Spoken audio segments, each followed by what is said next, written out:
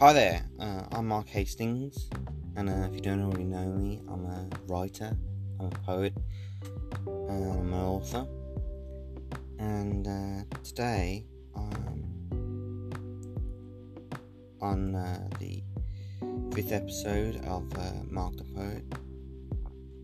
I would like to talk to you about the importance of reading, books, bookstores, and libraries, and why we must all do all that we can to keep the tradition and the pastime of reading and storytelling alive, so that it may continue into all the generations to come, for both young and old.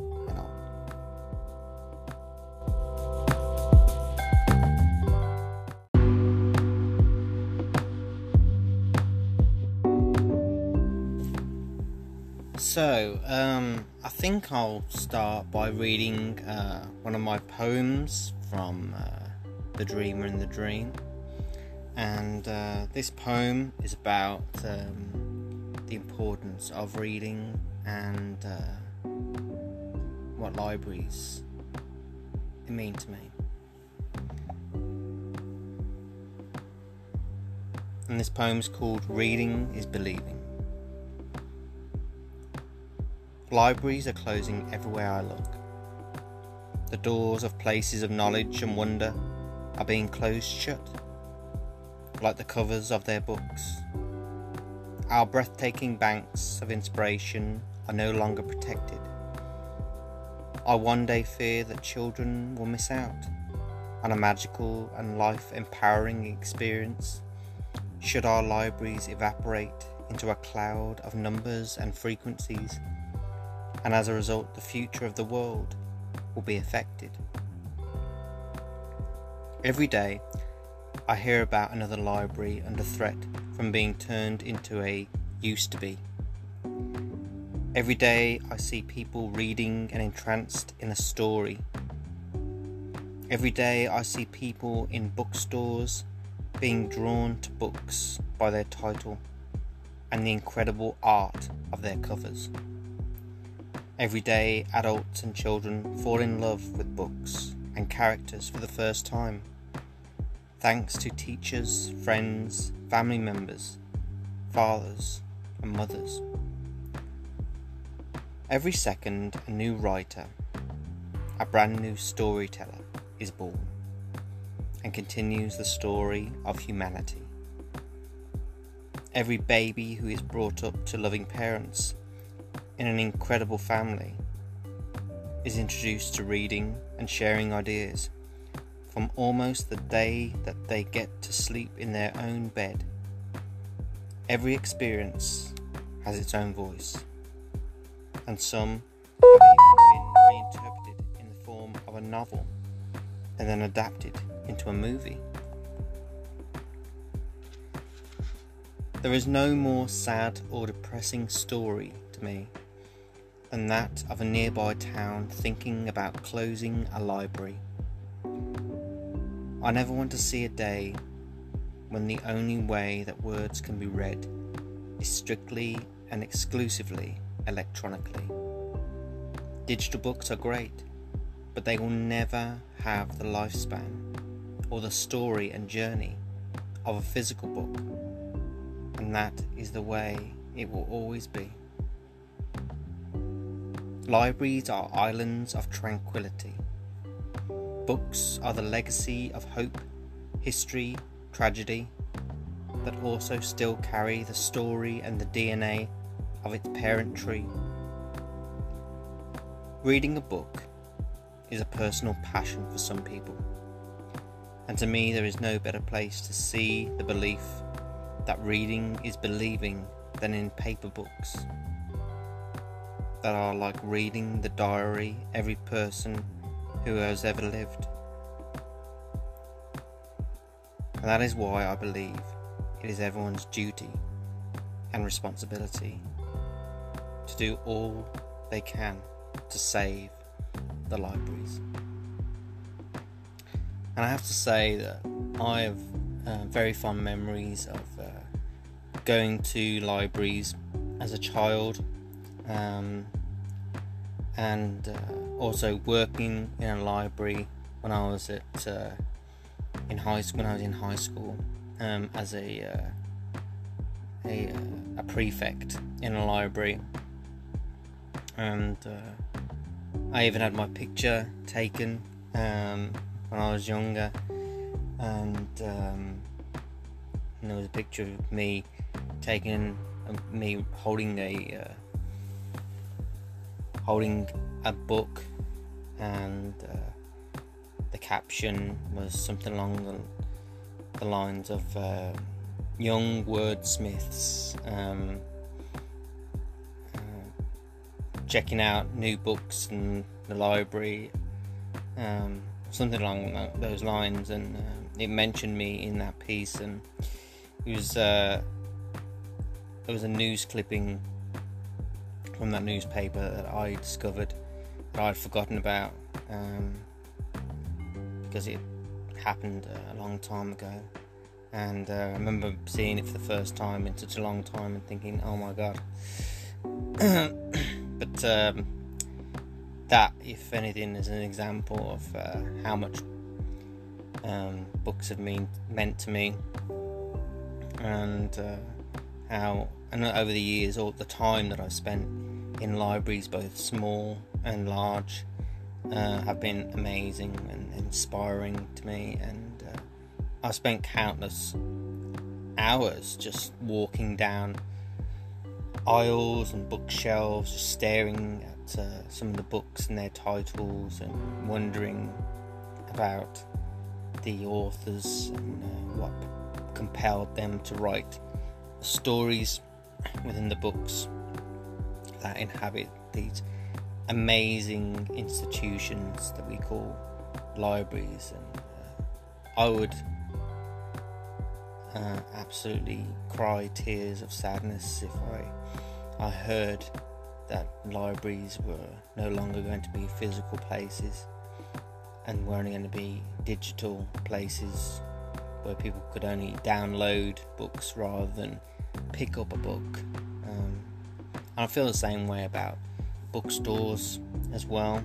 To me, there is no greater experience than walking into a bookstore and inhaling the aroma of the books within, and there is just something incomparable about that experience. Picking up a book in a bookstore, looking at its front cover, its back cover, flicking through the pages. To me, it's such a visceral and such a magical experience, even before you've delved deep into the words and the pictures and the sentences and the experiences and the characters that lay within. And it's an amazing thing. Books and stories in all the traditions of storytelling, from the oral traditions, those times when stories were shared around campfires and shared from person to person, and then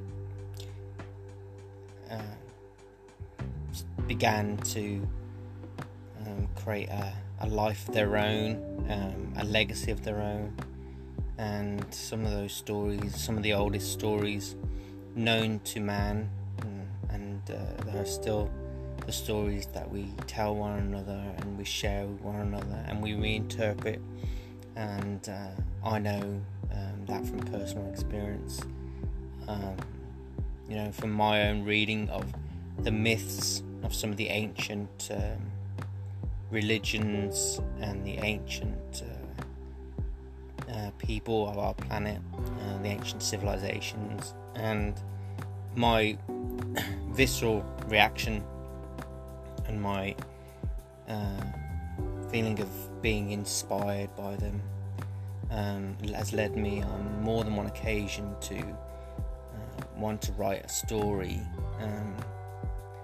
either based upon those same precepts, those myths, with perhaps a modern spin or modern personal interpretation on my part, but I'll probably discuss that at a later time, especially when I get to discussing my book Playing God, but I'll save that for another time.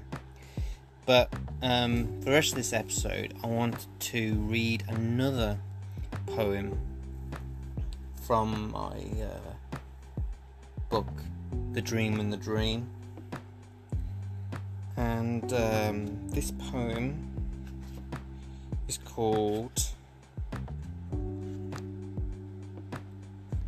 The Book People. Every book lover has their favourite author. Every literary enthusiast has their favourite book. Every storyteller, every story reader knows that books are really secret doors. Everyone with an imagination can go on a journey and cherish every word as if they had never read a single sentence before. I love hearing people say, "Oh my God, I love this book," especially from the mouths of the young. I always smile when I see a fellow fan of an author and a book that I love. Stories have the power to make you feel something amazing, to greater depth and effect, sometimes, than a song. There are tales and characters that shine for me and show me the way to somewhere I've been looking for, like the stars that shimmer, like glitter in the dark sky above. A library is like a gold mine of riches. A bookstore is like a fountain of wishes. A mind is a place where stories become a part of us. A network of like-minded people is absolutely wondrous. Communication is the best way to feel free and boundless. Language is the supreme method to teach someone about themselves. Sharing your dreams can inspire the dreams and the imagination of countless generations. The world that you live in with everyone else is full of art that is truly timeless. Books are meant to be opened and read, and books are meant to share your life with you. And they are meant to change as they live their own life, being carried from place to place and being held by person to person. Every book and every story, to me, is a limited edition. Any and every book has words and worlds within that are uniquely special.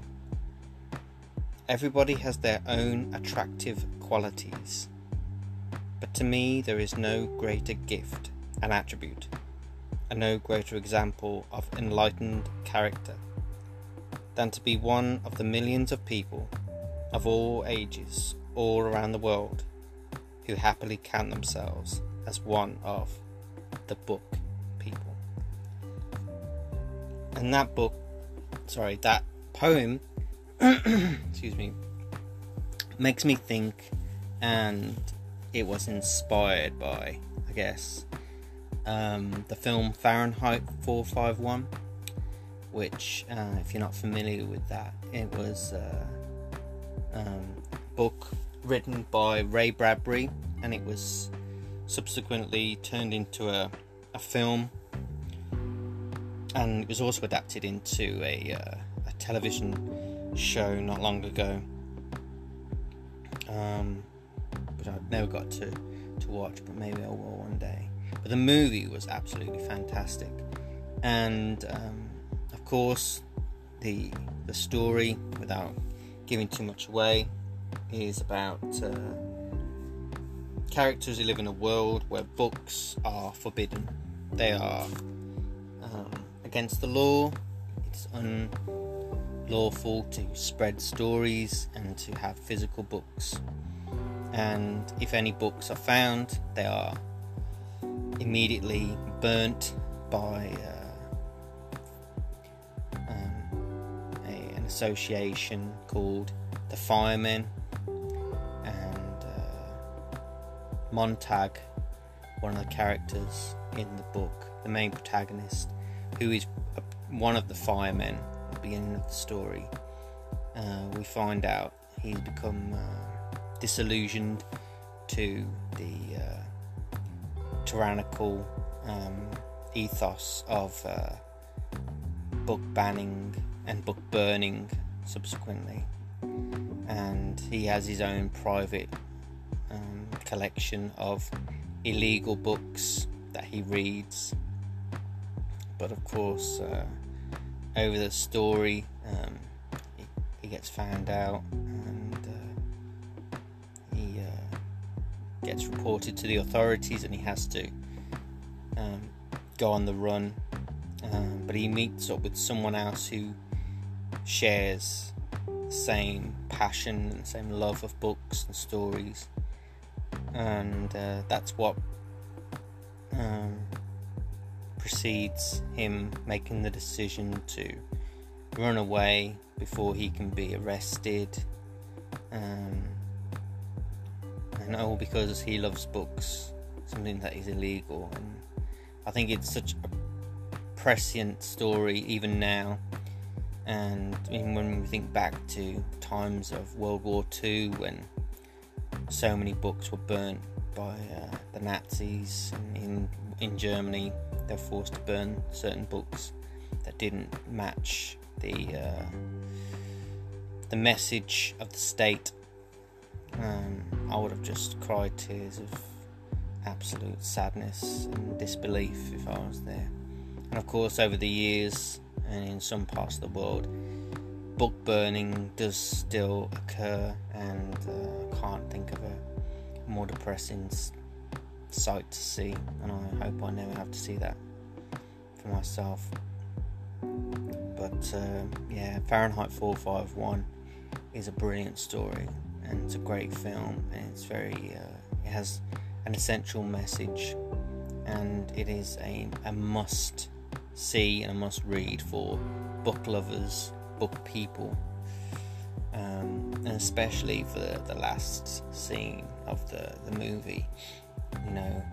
It talks about people holding on to stories and characters from stories and books by personifying those books in themselves. And as someone who is an author and someone who's written several books, I've always believed that I am a part of every book that I've written, and every book that I've written is a part of me, and they all mean a lot to me, and every word within them is a part of me. They're like children, like offspring. But I'd say that every book is me, and it has essential parts of me within them. And books are very important, stories are very important, and sharing stories and sharing books. For example, on occasion I have taken books of mine and I've left them in public places and spaces, in bookstores, in libraries, places where I hope that people will find them, just to give them away, to give the gift of my words, my books, my stories, my poems to other people who I may never meet. But there has been an occasion when someone did find one of my books, and in a bookstore. Of course, they didn't have to pay for it because it was there to be found. I remember taking a picture of it and tweeting it on Twitter, telling everyone that it was here, it was there in a specific place, and someone must have read the tweet that I tweeted. They went out, they found it, found the signed copy of my book, Poet of the Sphere, and the rest, as I say, is history. And they got back to me and they told me, and I was thrilled that they had discovered it, and I just hope that they liked it. And I've done that over the years with all of my books. I've left a copy of all of my books in certain places, random places. I've given my books away to people who've asked for them, just so that I can give the gift that I have been gifted, if you know what I mean. And I do believe that my ability to be able to conjure words of power and stories is a gift that is unparalleled, and it's one that I feel blessed to have, and I feel blessed to be able to share it with everybody, and with you who are listening right now. But yeah, books are amazing. They should not be taken for granted, and they should definitely not be burned. Every story deserves to be told. But I'm going to leave this podcast right there, and I'll catch you again in the next one. Hope you have a good day.